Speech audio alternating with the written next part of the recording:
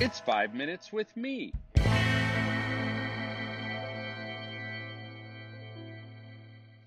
Today we're going to talk about fear. I've been fired 2 times from ministry positions. Well, that's not really fair. I was fired once and I was laid off once.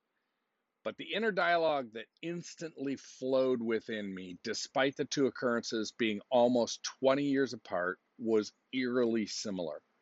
I'd grown and matured in fairly significant ways over those 20 years, which told me that either A, my interior self wasn't as different as I would have hoped, or B, my experience, while deeply personal, is not uncommon. Walking alongside dozens of terminated youth workers over the last decade tells me both are probably true.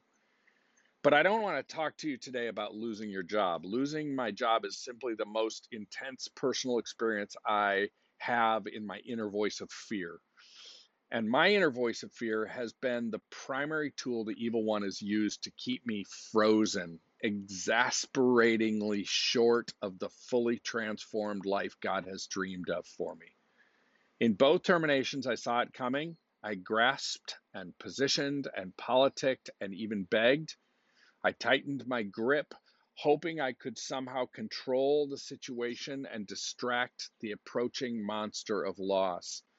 Once the control was taken away, I entered a very brief stage of disorientation mixed with relief. The waiting was over. My exerted effort to control, which is tiring, was no longer necessary. But quickly on the heels of that moment, the voice of fear started to whisper, "You're done. No one will hire you after this. You'll never again impact the kingdom. Your family is going to starve." Yeah, the voice of fear isn't always rational. The coaching program I lead has given me a cautious invitation into the deepest places of struggle in the lives of so many youth workers. And I've found over and over again that the majority of youth workers struggled with fear.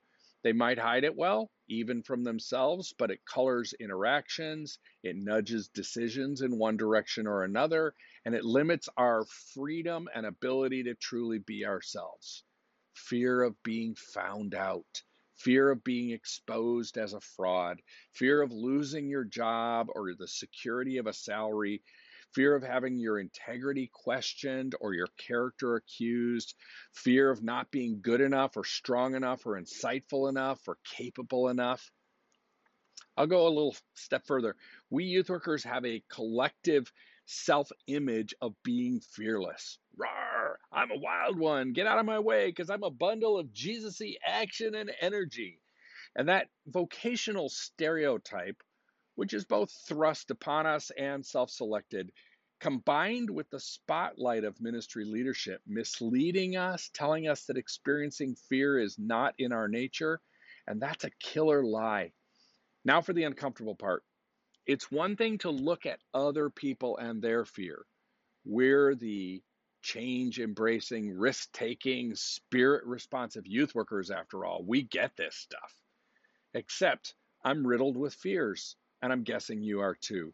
I might be pretty good at keeping them chained up in the basement of my soul and psyche, pretending they don't exist. But in times of emotional intensity, like those 2 job losses, they started howling from their subterranean pen, threatening to rip free of their chains and wreak havoc in my life. Our God is compassionate about transforming your life. God wants a new you, a better you, a more sustainable you, a version of you who more fully embodies who He made you to be in your personal and ministry life. After I lost my job that second time, my fears wouldn't be chained in the basement of my soul and psyche. They'd broken free and wanted to destroy me. I retreated to a cabin in the desert, wrestling with God and my fears. Listen, my fears have not gone away. All these years later, they seem almost like a cross to carry. They're part of me, like a pet that could scratch my eyes out, but mostly lies innocuously in the corner. Naming those fears defangs them, it disempowers them. And by being aware of my fears, I'm able to consciously and consistently hold them up on the palms of my hands as prayers to Jesus, the one who longs to transform me.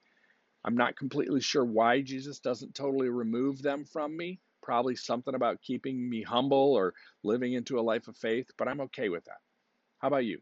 Can you be honest about the fears that hold you back from experiencing the ongoing transformation and change brought by the Holy Spirit and leading to the fullness of life? Can you acknowledge those fears, what you risk losing, and hold them out on open palms? Can you ask Jesus to take you to a place of risk, of faith, of deep revision?